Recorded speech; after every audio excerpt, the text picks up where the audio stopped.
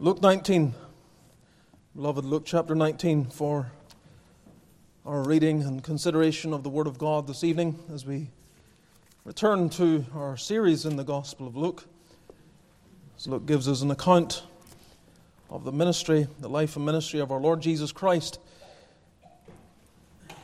And we continue through, and we're getting very close to the closing stages of our Lord's ministry and His path to the cross. So we're coming this evening to a well-known portion.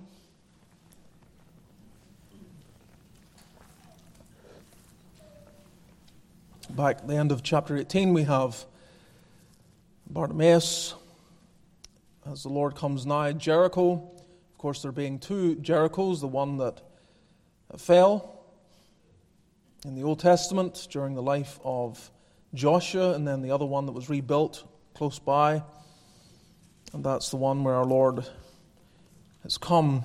And so when we begin reading in chapter 19, He's still there, He's making His way through, He's on His way to Jerusalem, and yet there's still ministry to be done.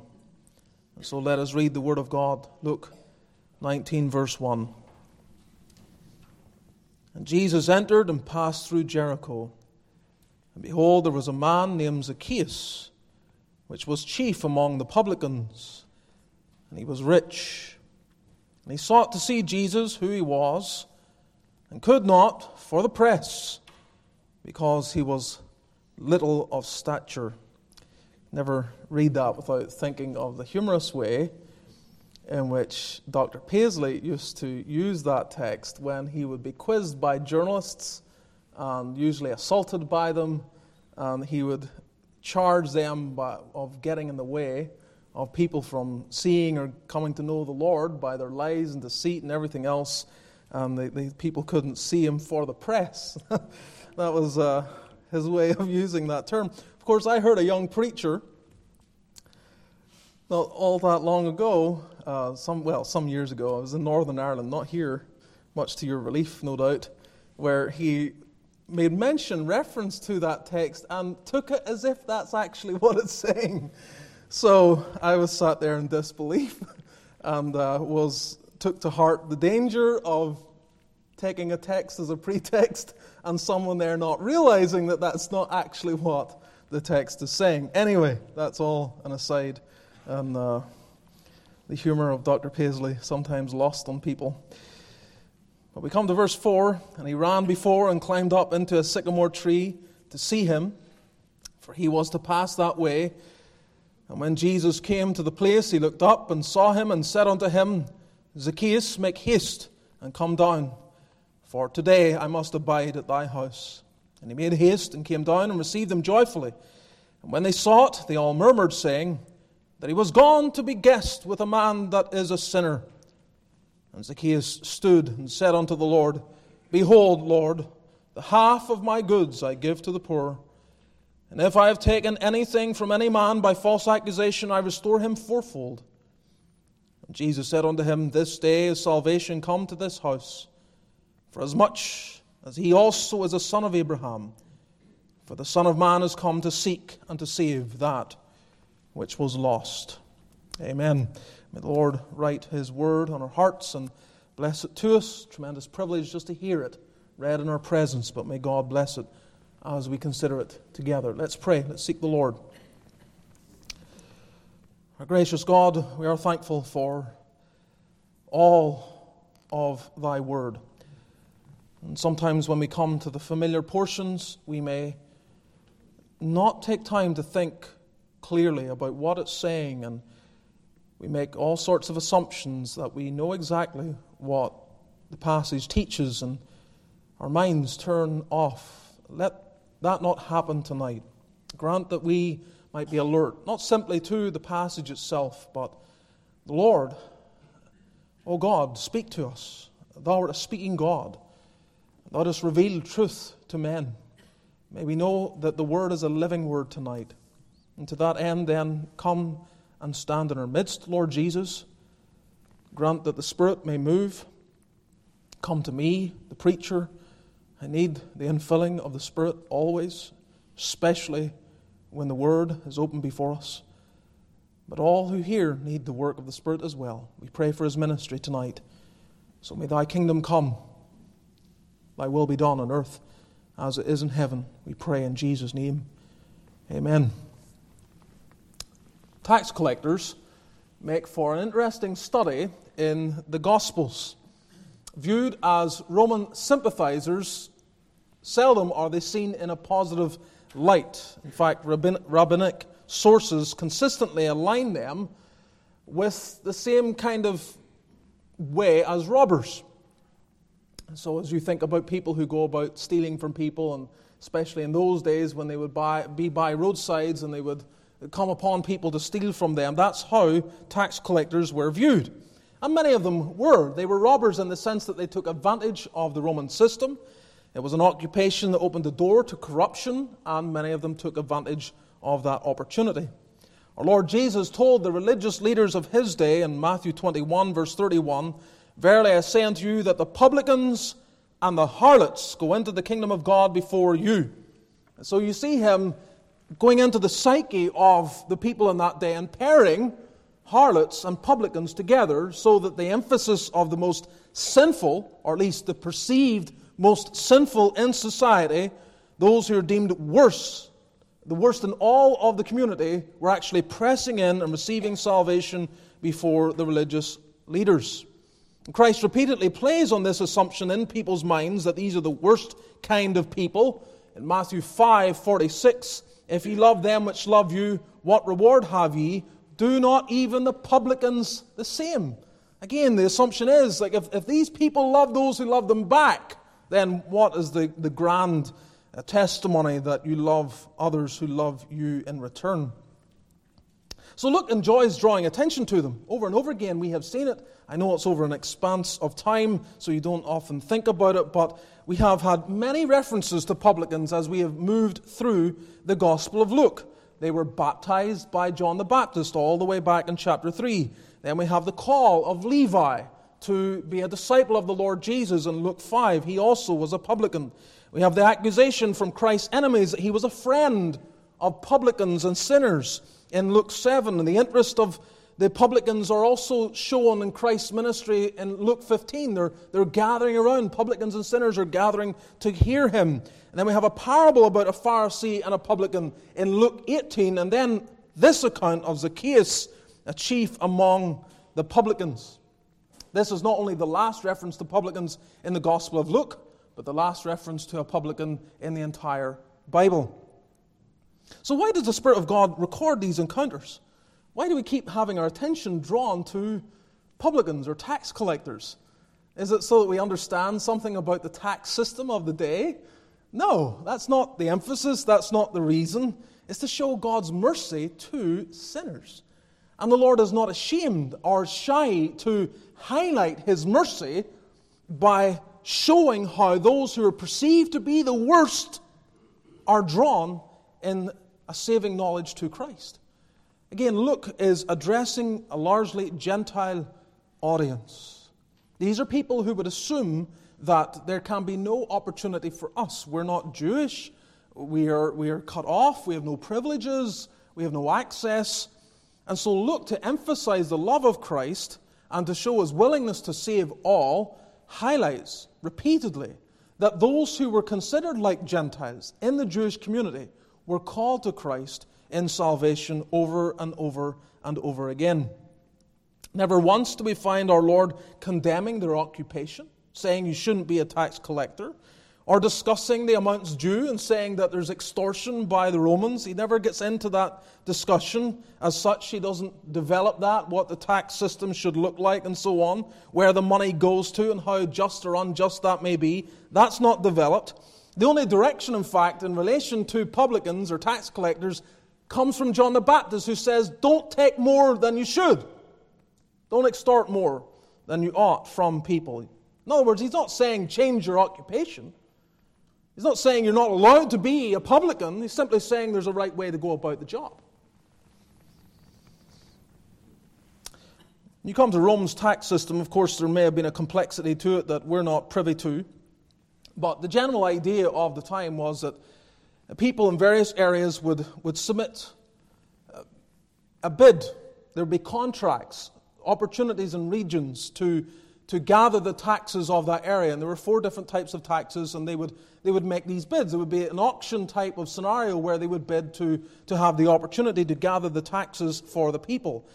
And so those who would win them, of course, were given the responsibility to make up what they had promised would come in. And that's where the opportunity for extortion came in, because people could actually gather in more and keep that which was beyond what was necessary to give to Rome. So the opportunity for theft and fraud and so on was rife. So Zacchaeus was such a man. He was involved in this kind of work. And as such, he was hated and despised.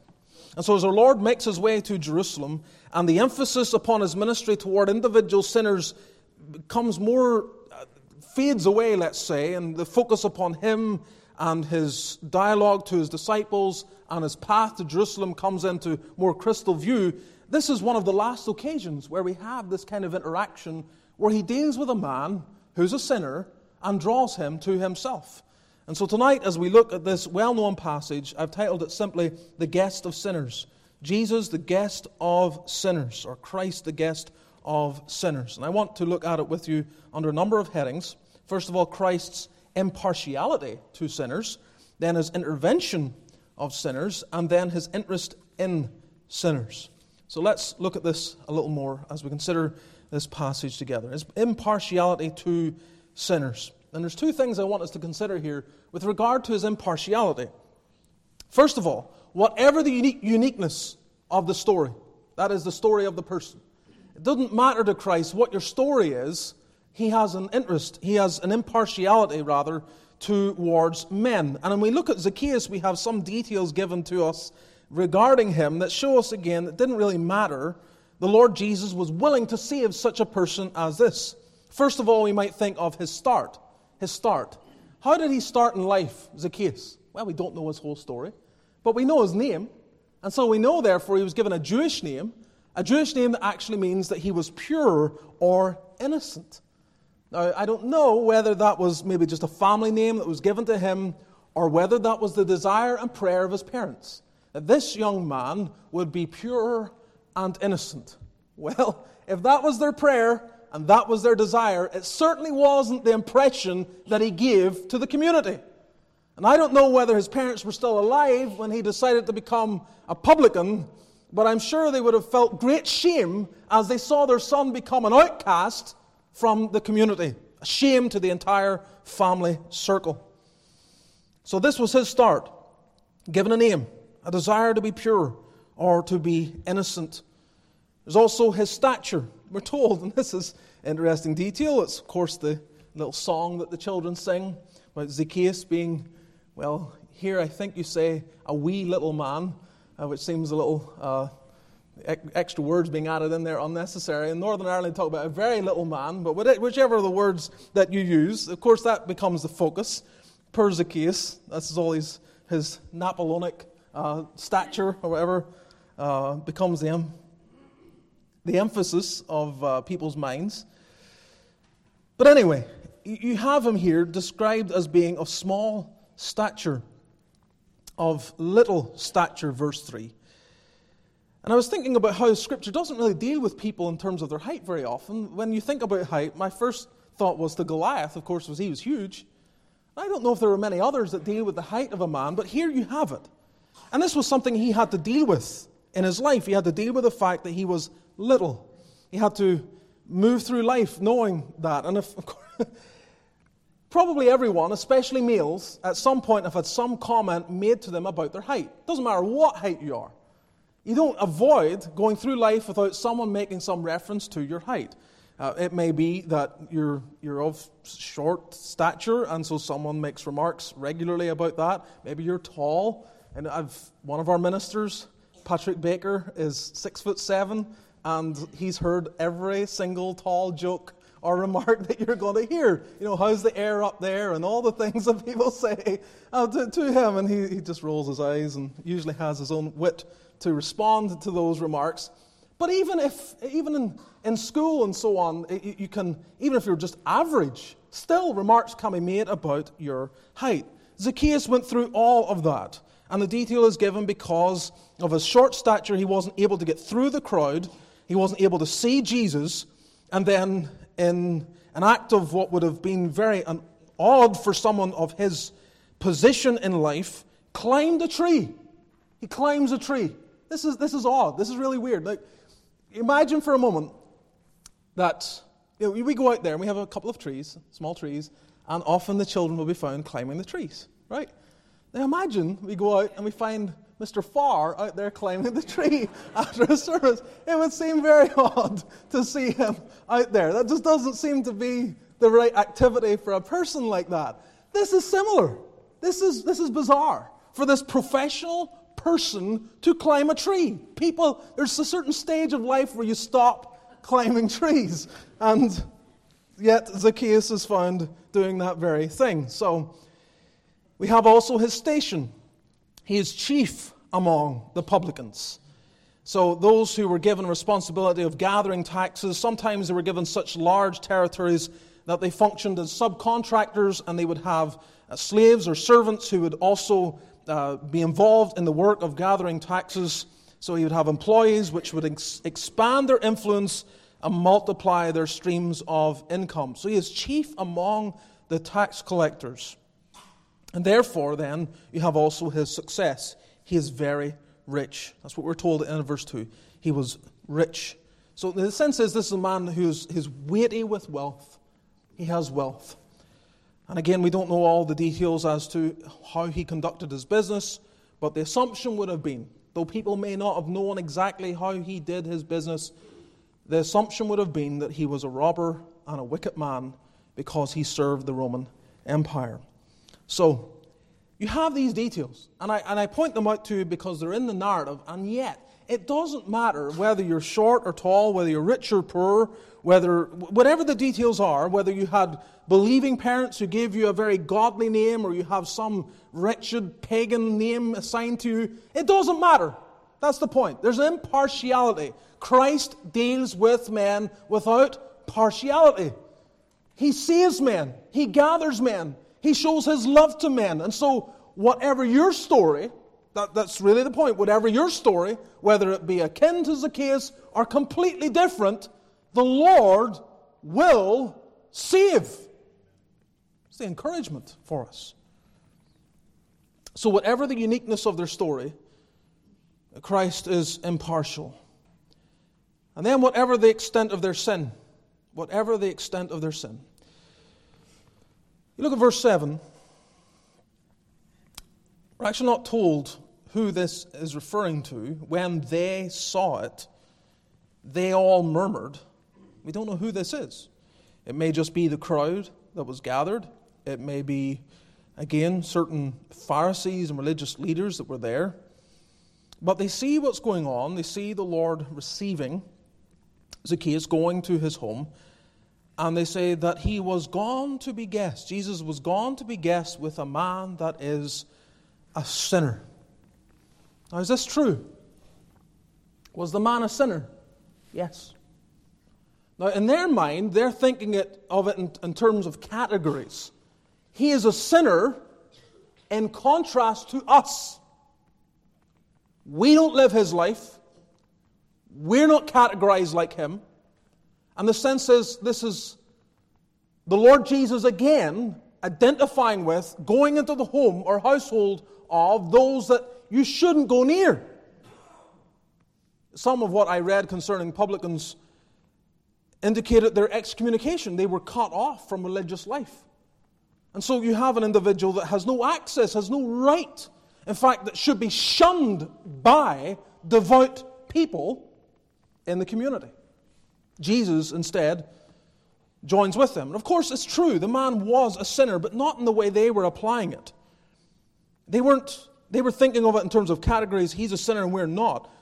You understand, I hope you understand, we are all sinners before God. All of us come short of the glory of God. There is none righteous, no, not one. And when someone is identified as a sinner, it's true that all of us are in the same position. We are all sinners before God. There are parallels, however, and perhaps you've noted them, to Luke 15. If you go back there, Luke 15, just to refresh your memory. I made reference to verse 1 already.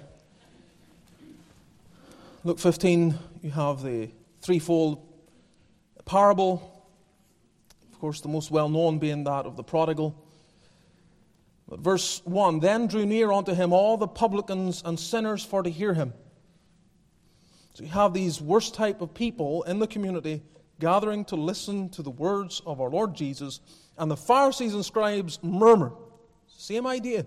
They murmured, saying, this man receiveth sinners and eateth with them. Our Lord Jesus then addressed that. I underlined when we were going through Luke 15 that part of what he does is he takes that accusation that was meant to be a negative and he uses it as a springboard to show you've no idea. You don't even understand the extent to which I receive sinners. Let me explain it to you. I'm not just sitting back willing to receive sinners, I go seeking after them. When there are 99 sheep that are safe, I go after the one that's lost. When there's 9 coins, precious silver coins in my hand, but one is lost, I don't leave it lost. I sweep the house to find it. And when a son goes off into the far country, I'm constantly looking at the horizon, ready to receive him with open arms and gather him in. So that point is underlined, but it is lost on many, so that when you come to Luke 19, verse 7, whoever these people are, when they see the Lord Jesus going into the home of Zacchaeus, they all murmured. They all murmured. And people don't murmur all at the same time. There's always an instigator. There's always someone who starts it, and then it begins to spread. They all join in the folly of murmuring. They all murmured, saying that he was gone to be guest with a man that is a sinner. So, again, is it true? Yes, it is. This man is a sinner. And we know that he wasn't a saved man before he met with the Lord. Go to verse 9. When Jesus is with him, Jesus says to Zacchaeus, this day is salvation come to this house. This day. It hadn't before. Zacchaeus' home had been a godless home, a Christless home, a home without the peace of God, without the salvation of God. But now it has come. So here's a man who wasn't saved and was lost, on his way to hell. And the Lord saved him. The Lord shows mercy to societal outcasts. I don't know what your past looks like or how it reads. I don't know how you feel about your own life. And it's quite possible. I've not been here that many years. It's quite possible there are things in your past that some people are aware of, and it's still, you feel it still clings to you. And how certain people interact with you is somehow colored by that past. That's how you feel. Note how Jesus has absolutely no reservations here and does not care at all what everyone is thinking and saying. He is impartial. Whatever the uniqueness of their story, whatever the extent of their sin, if you feel yourself to be the worst of sinners, that people despise you, it doesn't color how Jesus looks at you. If you can put it this way, Jesus makes up his own mind about you. So, we've seen the impartiality then to sinners. The intervention. And there's 2 things here I want you to note as well. That he intercepts in his providence and he instructs by his word. First of all, he intercepts in his providence. Providence is a glorious doctrine. providence. Sometimes when preachers discuss, or maybe when you hear the word providence and you try to explain providence, you get a little mixed up with your understanding of God's sovereignty. And I've dealt with this before, but I mention it again just because repetition can be helpful. There is overlap between God's sovereignty and God's providence. There's overlap. God's sovereignty refers to Him as being an authority, unhindered by the plans and whims of men, that He does what He decides, He plans and executes without any consideration, without any dialogue with people or any other being. He is sovereign. He needs no input, needs no help. Providence is the outworking of that sovereignty. Providence is adding purpose to His sovereignty. Sovereignty is something God is. Providence is the outworking of that aspect of God.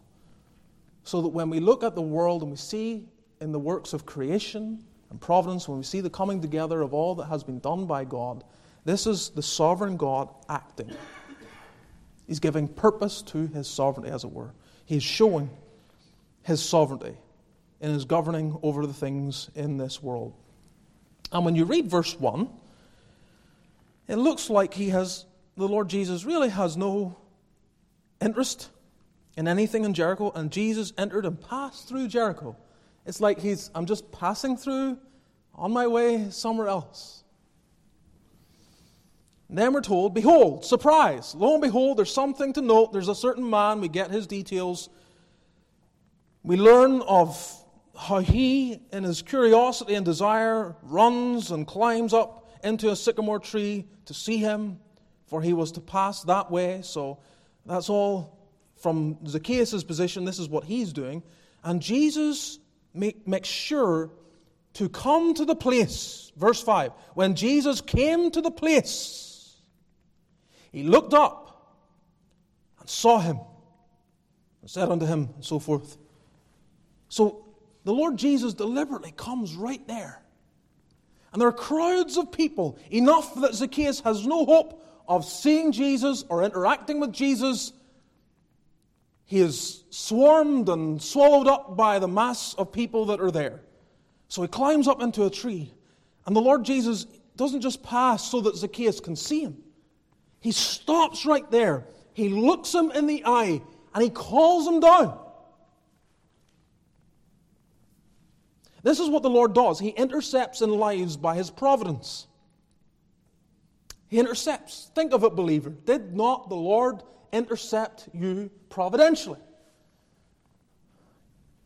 If you grow up in the church, it can be harder to discern that sometimes.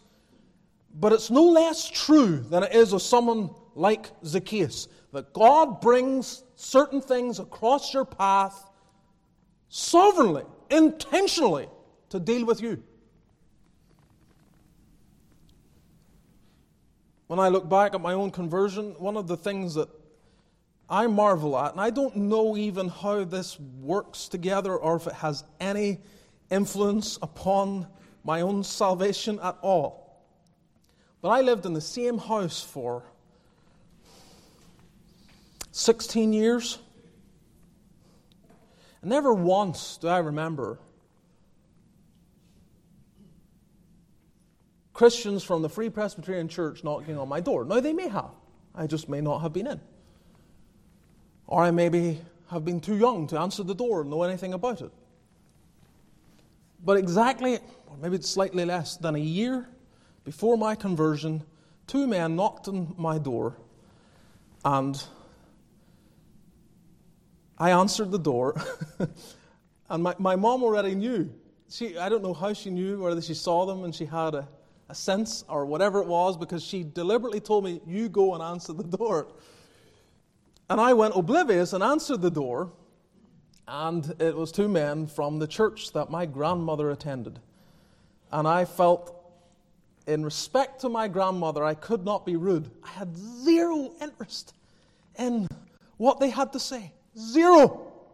And yet, simply because I didn't want to bring any tarnishing to the name of my grandmother, I stood there for an hour and listened to them preach the gospel to me. I never had anyone explain the gospel to me like that before in my life, that I remember. And again, I don't know what part it played in my own salvation, but it was no accident. It was providential. And you look back on your own life and you see the weaving together of how God brought things together so that you would pay attention, so that you would understand, so that you would be brought to a saving knowledge of the Lord Jesus Christ. And you're not meant to miss this. When you read the details that Jesus came to the place, looked up and saw him, you think, preacher, you're making too much of that. Go to verse 10. The Son of Man has come to seek and to save that which was lost. Christ declares his purpose statement. This is why I've come. So there are no accidents. It isn't just happen chance. He's not just walking past. He's on a mission.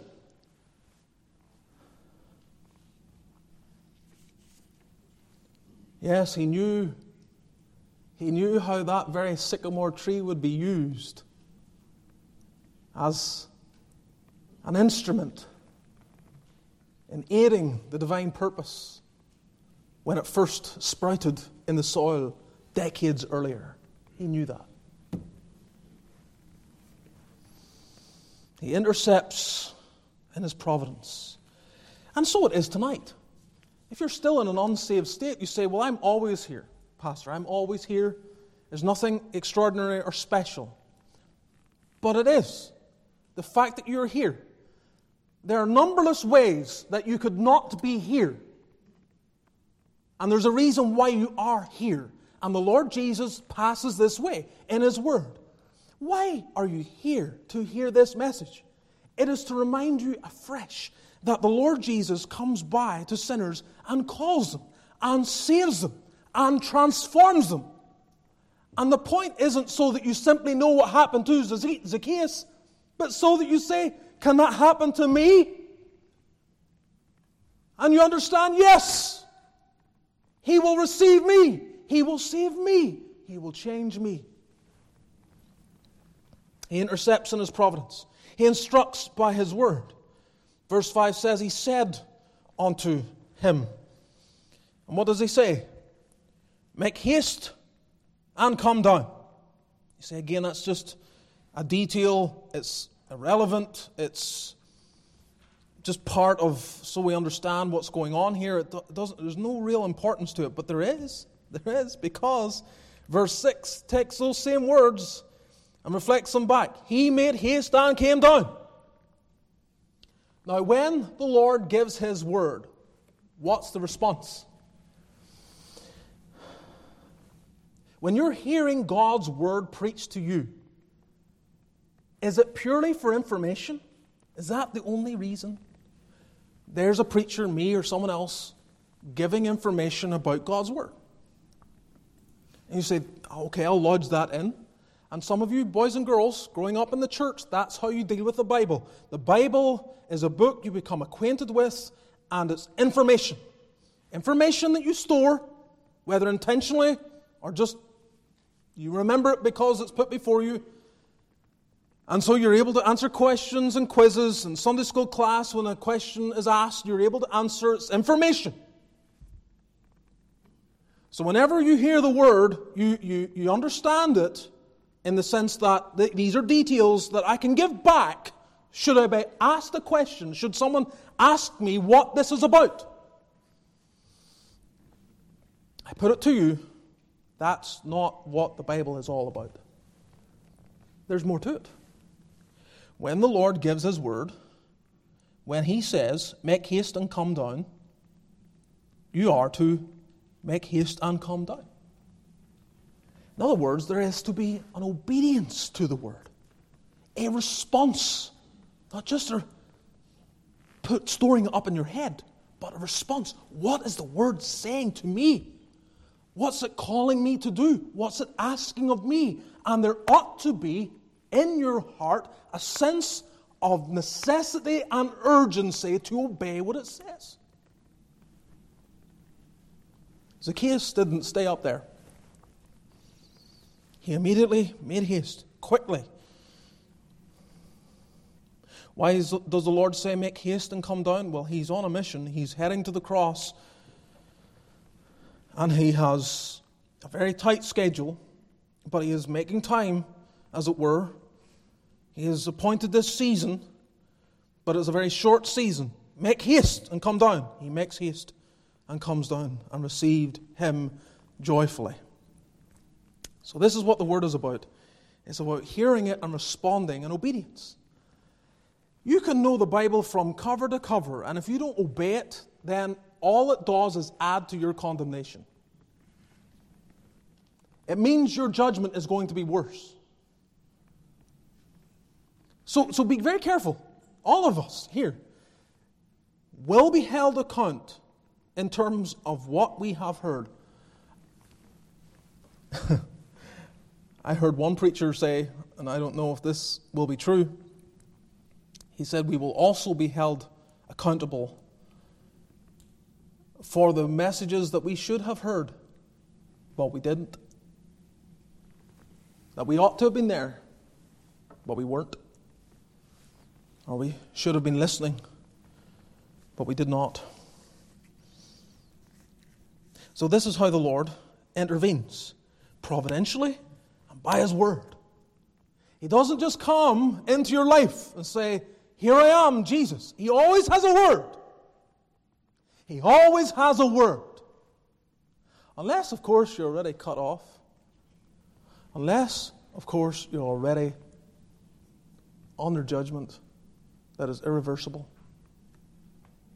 Now, we're going to find such a man as that later on. Herod, who desired to hear and see Christ. And Christ says nothing. So it's a frightening thing. And of course, you ask, well, why did Herod go through that? I mean, you can flip over. Just do you see it? Well, maybe whet your appetite a little. Luke 23.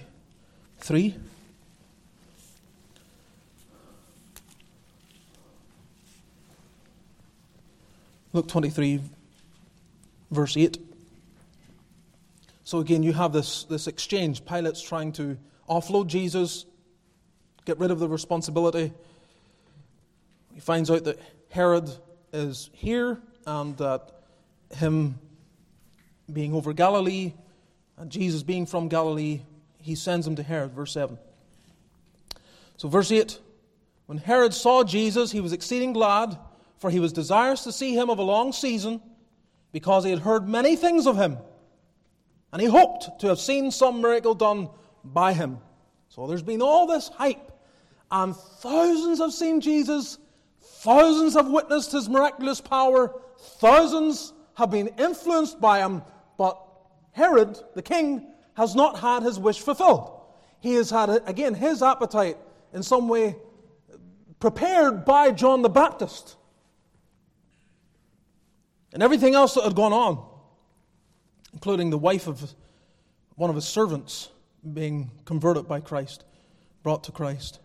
So verse 9, he questioned with him in many words, but he answered him nothing. And the chief priests and scribes stood and vehemently accused him, and Herod with his men of war set him at naught and mocked him and arrayed him in a gorgeous robe and sent him again to Pilate. He says nothing. He answered him nothing. It's one of the most sobering statements in all of this gospel. He answered him nothing. Jesus, who ordinarily, providentially meets with sinners and has a word for them. Here is an exception to the rule, where providentially he is brought before a man and he has nothing to say. Herod, you see, had had a preacher, and he killed him, and God had no more to say to him. It's a frightening thought. You silence God's voice in your life, He may refuse to speak again. Well, this is not the case for Zacchaeus. The Lord comes into his presence and speaks to him. And he immediately responds. This is what you need to do. This is what you must do.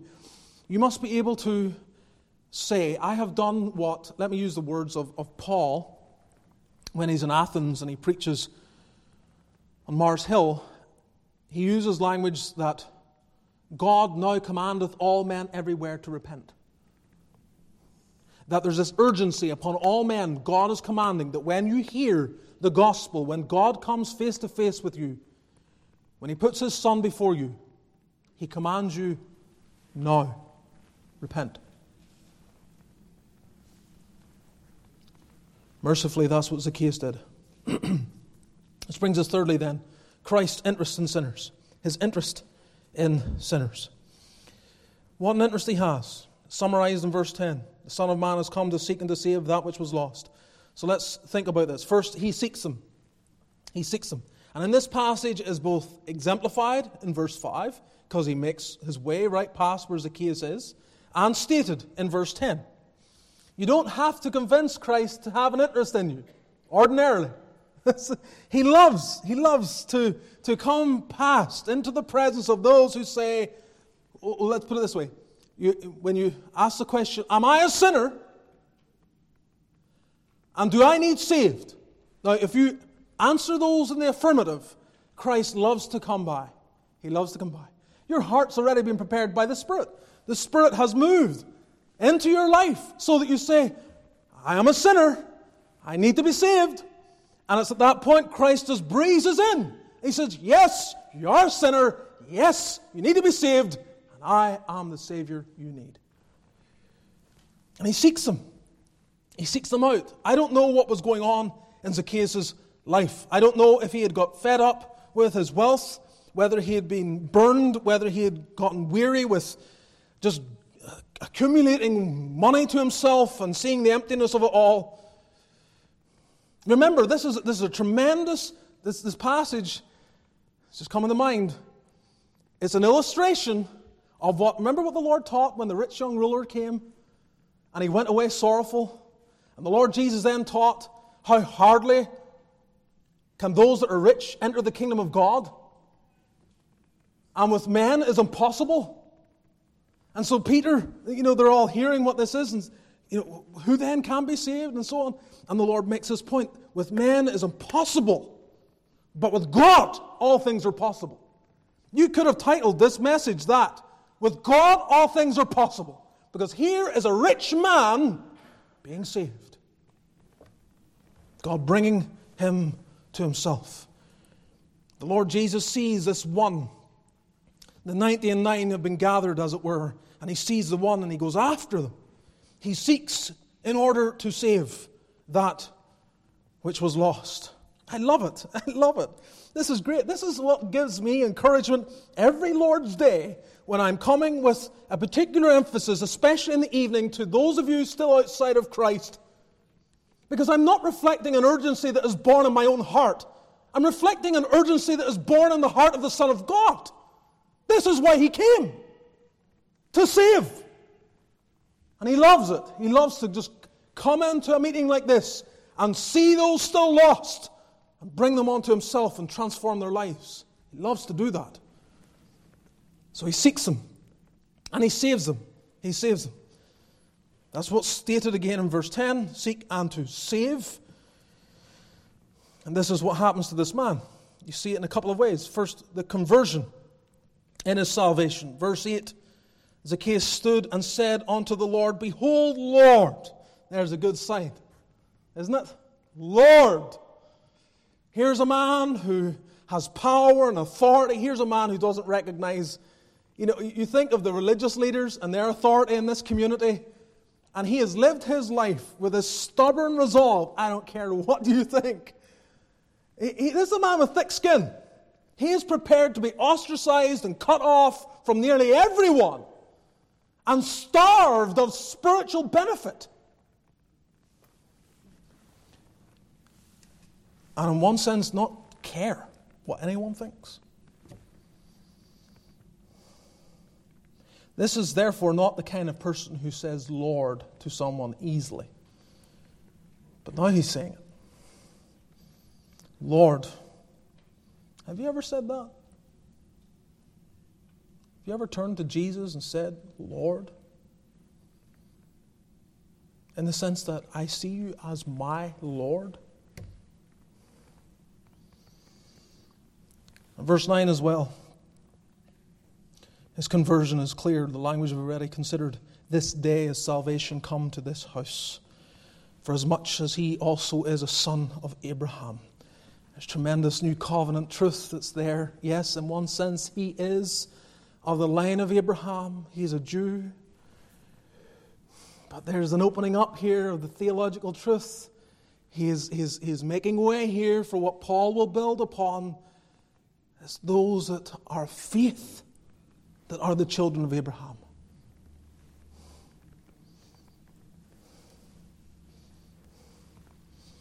So this is his conversion.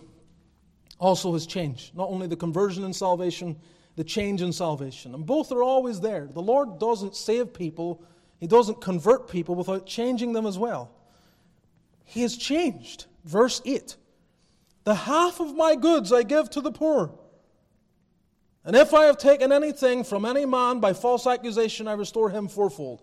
He's laying out a statement here in the immediate. All of my accumulated wealth, I'm going to take half of it and give it away. Why? Why would he do that? When I was thinking about this, I thought, first of all, in my mind I'm thinking, well, it would help establish his name in a new light in the community, wouldn't it? I mean, you can say what he liked. This man's a sinner, but there's going to be hundreds and hundreds of poor people, perhaps, that are going to benefit from his wealth, and they will not have you say one bad thing against this man. Now I thought about it a little more, and I thought, that's not the reason why. He's not doing this to gain credibility to his own name. He is doing this to bring honor to Christ's name. It is him and his credibility that matters, not Zacchaeus. This is what we're told by our Lord Jesus, of course, in Matthew 5:16. Let your light so shine before men that they may see your good works and glorify you. No. Glorify your Father which is in heaven. That's why. You have a wonderful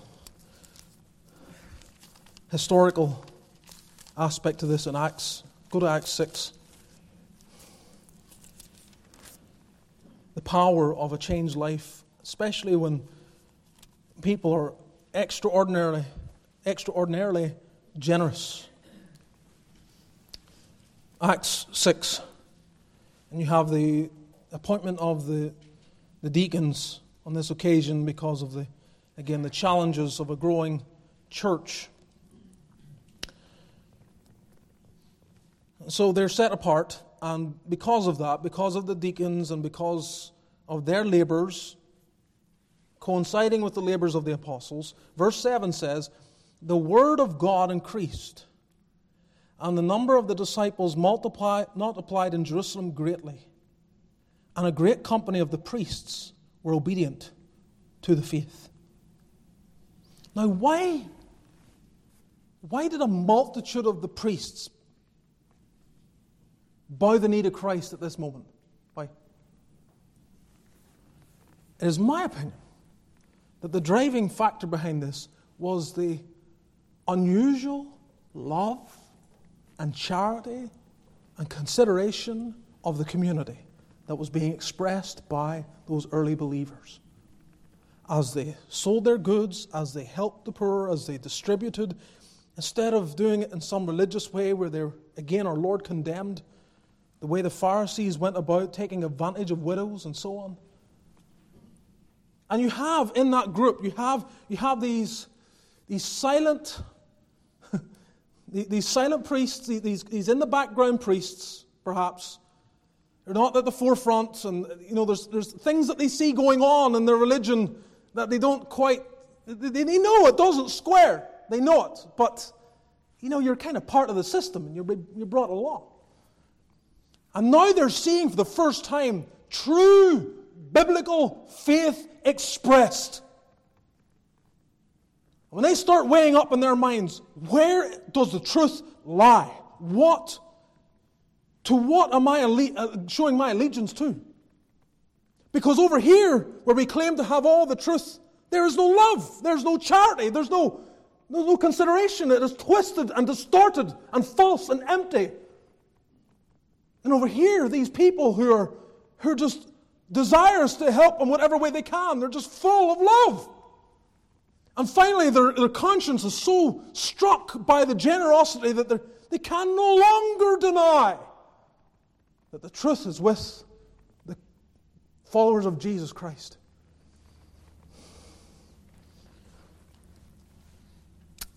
Zacchaeus then was not giving half of his wealth away to gain some reputation to himself, but to help change the perception people had of the Lord, because he was despised too. Look, the criticism in verse 7 is not simply about, in fact, it's not primarily towards Zacchaeus. The criticism in verse 7 is towards the Lord Jesus. He was gone to be guest with a man that is a sinner. Zacchaeus knows this. So his generosity is to help people understand this is what this man does. He changes your life.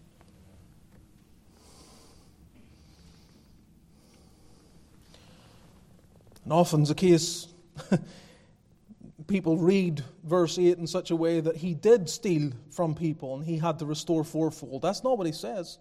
If I have taken, if there comes any legitimate charge, I will restore him fourfold, which is him obeying the law, to put it in simple terms. So he seeks them, he saves them, and finally he stays with them. His interest is such that he stays with them. When you think of Luke 15, and we often dwell on that Christ is the friend of sinners. He is the friend of sinners. Here, this passage, don't forget it, he is also, though it be said in a condemning way, he is the guest of sinners. The guest of sinners. I love it. To be a guest, of course, is to lodge. The word has the idea of stopping on your journey in order to rest, to cast things aside, all the burden of the things you're carrying on your journey, and to lodge for a while. So our Lord Jesus, he becomes a guest with Zacchaeus. He lodges with Zacchaeus. Now, this is what's wonderful, because our Lord Jesus is going to, in his humanity, leave Zacchaeus. But by his Spirit, he will never leave Zacchaeus again. He has not just gone to lodge and dine with him. He has gone to lodge with Zacchaeus and never leave him, ever. He puts a witness in Jericho for his own name in the person of Zacchaeus. Never to leave, at least while Zacchaeus was there. And this is what the Lord does. He comes to lodge in the heart of sinners. He comes to dwell with sinners and stay with them. Child of God, don't forget that. Wherever you go, you're the hands and feet of Christ. You're his body. You're members of his body. Wherever you go, you represent Jesus Christ. In your speech, in your conduct and behavior, in your manner, all of it, it's you reflecting Jesus Christ. This is your priority. This is your call. This is not something you just are when you walk through the doors of this church. This is what you are as you walk out and engage with the community. You are reflecting Jesus Christ because he is lodged in your heart. And he governs there. And he starts pulling the strings and dictating and saying, I know you want to say that. I'm telling you, don't. Don't say it. I know you want to do that. But I'm saying, don't. Don't do it. I know you find this really hard to do. But you know you must. This is the right thing. And you go through your life governed by this authority in your soul, the abiding presence of Jesus Christ in the heart and in the soul, lodging with sinners. So, as I say, Christ left Jericho, but he never left Zacchaeus. Christ, the guest of sinners. Is he a guest in your home, in your life? Is he? Does he lodge in your life? Is he always there? Are you conscious of him always being there? Do you hear his voice? Do you wake up desirous to commune with him? Do you make decisions like Zacchaeus? The first words are, Lord. Wondering what your Lord wants you to do. It's not a burden. It's not a burden. It's actually a great joy. You know, one of the worst things in life is to imagine that you're in control of everything. That might work for a while, until all of a sudden you get a reality check that you're not in control. And then your whole philosophy, your whole sense of being that here I am, me, in control, shattered by God. And you're a broken man and a broken woman. The whole government of your life has been broken in pieces.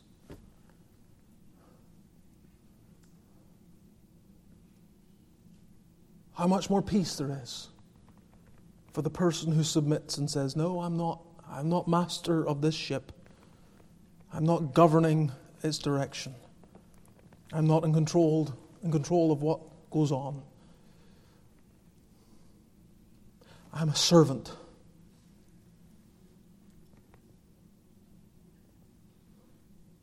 And my master lodges with me. To him I give my allegiance. There's great rest there. Oh, that you would understand it. Let's bow together in prayer.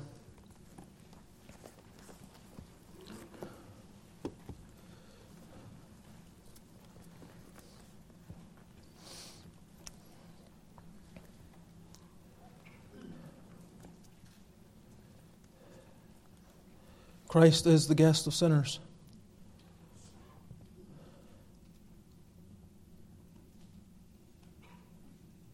What are you waiting for? The Lord is here. He will come in response to your prayer. And He will save in response to your cries of repentance.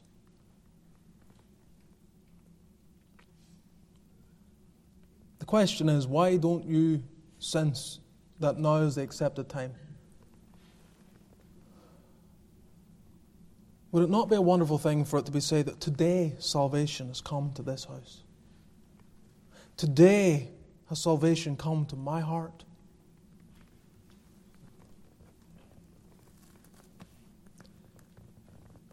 Where you are, you can cry out to the Lord. He will save you. And for those of you backslidden, in some way you look back on times when Christ was a very welcome guest in your life, but you've tried to shove Him out the door. He's more of a hindrance. He's like a guest that's not really welcome. He's outstayed his welcome, perhaps. You just want to get on with your life. Wake up. Wake up. Lord, we pray, have mercy. Help us to see a perishing world like Jesus saw a perishing world. We meet with people lost and in their sin every day. And You've called us to be witnesses And yet we are so proud, so blind, so caught up in our own little world, that even when there's a wide open door of opportunity, we don't speak or share the gospel. Christ Jesus came into the world to save sinners. He came to seek and to save the lost. Help us to help those lost ones by pointing them in the direction of the cross. Hear our prayers. Thank you again for being with us today. Aside from all the flaws and shortcomings, we have Thy Word, and how precious it is. Precious it is. Help us to love it and obey it. Be with us in our time of fellowship, and go with us to our homes. And may the grace of our Lord Jesus, the love of God our Father, and the fellowship of the Spirit be with all Thy people now and evermore. Amen.